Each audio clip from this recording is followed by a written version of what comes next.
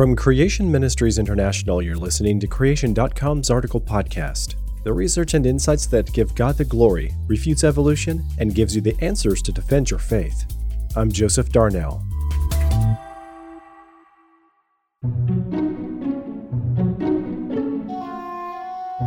Christian comedian Tim Hawkins discusses a skit where he describes his mom spanking him for something he didn't do.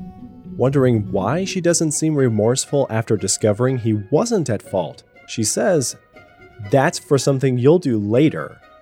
He quips, "You mean I have a spank account?" Although many parents may relate to this amusing situation, this form of punishment is what some long-age compromisers have suggested as an answer to the powerful no death before sin argument that biblical creationists have used for years. Since all compromise positions regarding Genesis, such as gap theory, progressive creation, theistic evolution, and the like, require a time frame of millions of years, long-agers have to believe that the fossil record, a record of death, suffering, and disease, must have occurred before Adam sinned. Almost no one argues for millions of years after Adam because of the chronogenealogies listed in Genesis. In the standard deep time view, mankind came near the end of this time, so hundreds of millions of years of death occurred before people supposedly appeared. However, this view that death came before people makes it impossible to take verses like Romans 5:12 as plainly written, because death, even human death, preceded the biblical date of creation of the first man and his sin by millions of years.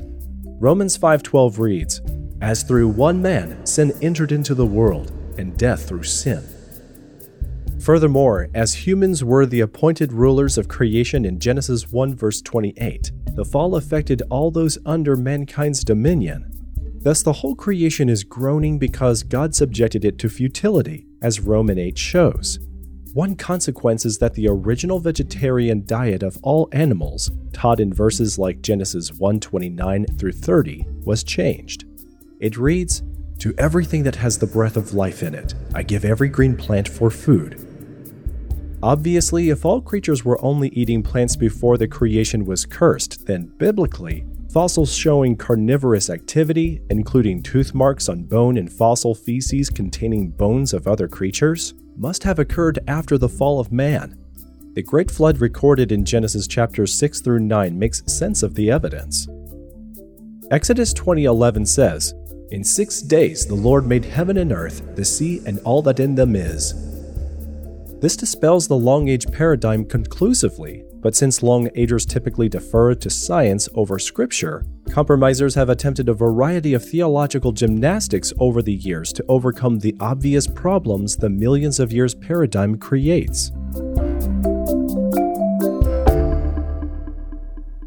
To counteract what many long-agers have admitted is the clearest, plain, and obvious understanding of the Genesis text, a new concept developed by Christian philosophy professor and intelligent design leader Bill Dembski proposes that God spanked mankind by cursing the cosmos before Adam sinned.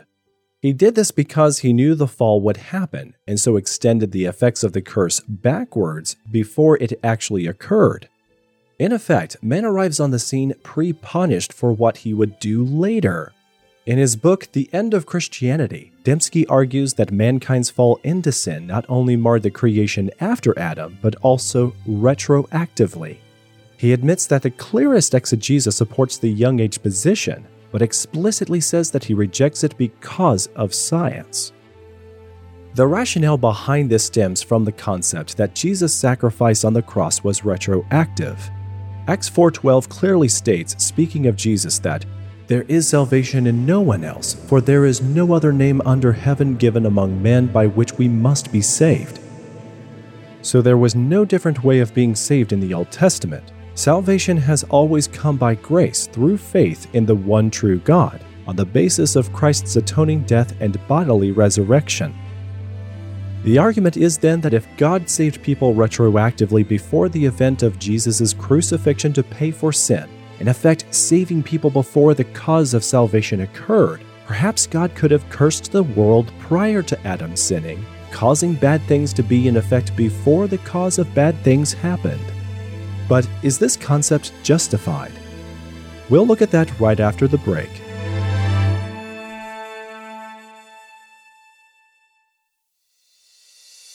Most Christians don't understand why they shouldn't just accept that millions of years is fact, since most secular scientists tell them that this is true. And respected members of the church community like astronomer Dr. Hugh Ross tell people to compromise what the book of Genesis tells us happened because, supposedly, adding evolutionary processes and millions of years to Genesis 1 and 2 is a good compromise that upholds the Bible. However, with his usual brilliant clarity, Dr. Jonathan Sarfati, author of the best-selling The Genesis Account, has produced a comprehensive and resounding refutation of the position of progressive creationist Dr. Hugh Ross, whose views are causing massive confusion about science and the Bible. This book is the most powerful theological and scientific defense of the straightforward view of Genesis creation ever written. Reader Tim Chaffee said, "Throughout the book, Dr. Sarfati is very gracious toward Dr. Ross while effectively critiquing Ross' work. This is one of the best books I have ever read, 10 out of 10. And Jordan Professor of Systematic Theology in Charlotte, North Carolina, Douglas F. Kelly said, Dr. Sarfati's valor for truth shines brightly as, with crystal clarity, he works through the often convoluted arguments of those opposed to a plain reading of Genesis in both the scriptural and scientific arenas. If you want to understand how adopting millions of years to align with progressive creationism leads you further away from the truth, then you'll want to read Refuting Compromise. Available right now at creation.com/store.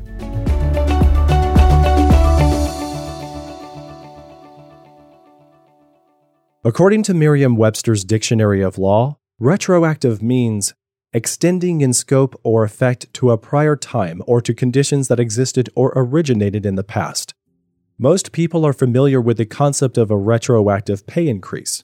It means you were given a lump sum payment calculated on the difference between your former and current pay extending back to a certain point in time, in addition to the pay increase from now on.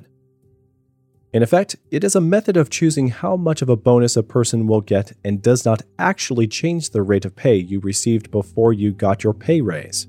Note that it is an effect of a decision made by someone after the time the bonus is based upon has passed, or after the fact. And, regrettably, we are aware of immoral governments imposing retroactive, or ex post facto, laws. They are expressly verboten by the constitutions of many free countries, since they punish people for committing acts that violated a future law that they had no way of knowing at the time. God doesn't do that. Hence, Cain and Abraham did not sin when they married sisters that were also their half-sisters, despite the Levitical prohibition God imposed many years later. A quick look at the related scriptures, something millions of years proponents sometimes appear to neglect, reveal several passages in the Bible that actually show that God acted in the completely opposite way. The Bible speaks of God's work of salvation being done from before the beginning of creation, not afterwards. For example, Hebrews 4:3, in discussing salvation rest, it says, "His works were finished from the foundation of the world."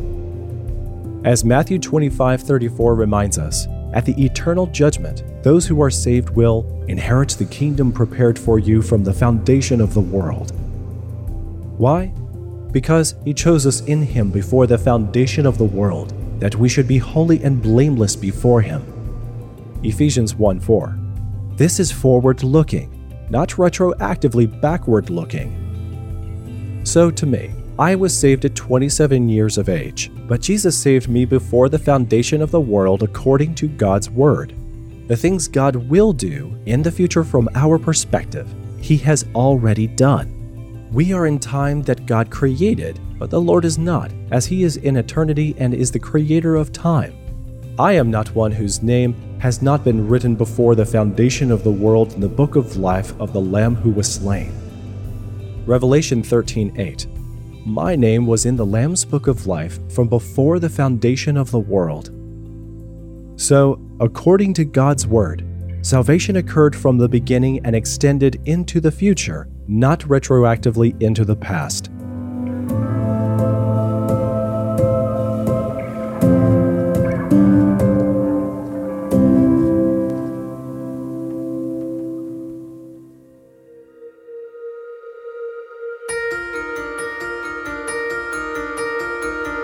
Why then did Jesus have to be born, die, and rise again at a specific time in history?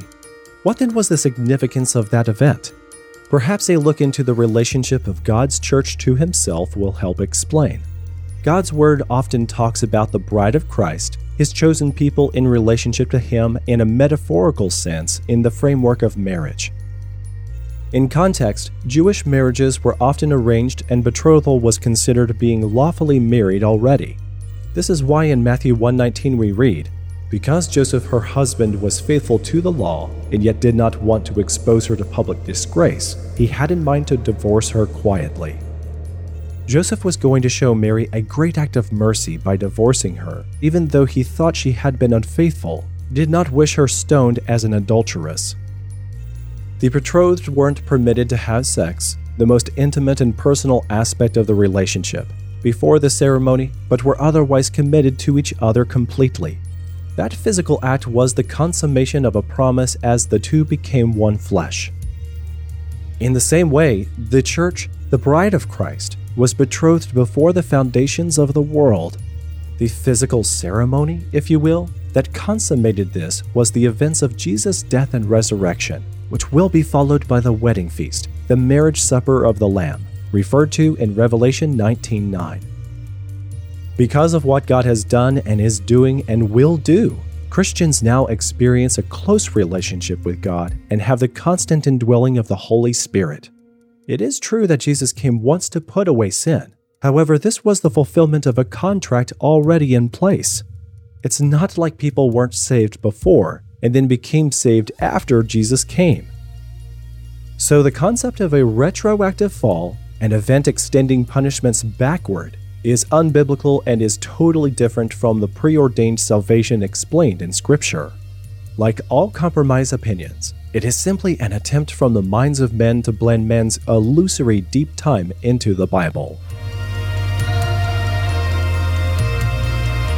The Creation.com article podcast is hosted by me, Joseph Darnell, and produced out of the U.S. studio of Creation Ministries International. Learn more about our ministry at Creation.com. This episode's article was written by Calvin Smith. Our speakers are teaching in churches once again. Get in touch if you want to arrange to have one of our expert creationist speakers visit your church. Our writers and scientists host a really cool talk show called Creation.com Talk, which you can find right here in your podcast app or on our YouTube channel. If you'd like to help us, become a monthly supporter making a donation at Creation.com/donate. You can also help out by telling your friends to check out Creation Magazine. Be sure to follow Creation Ministries International on Facebook and Instagram, and subscribe to our free e-newsletter.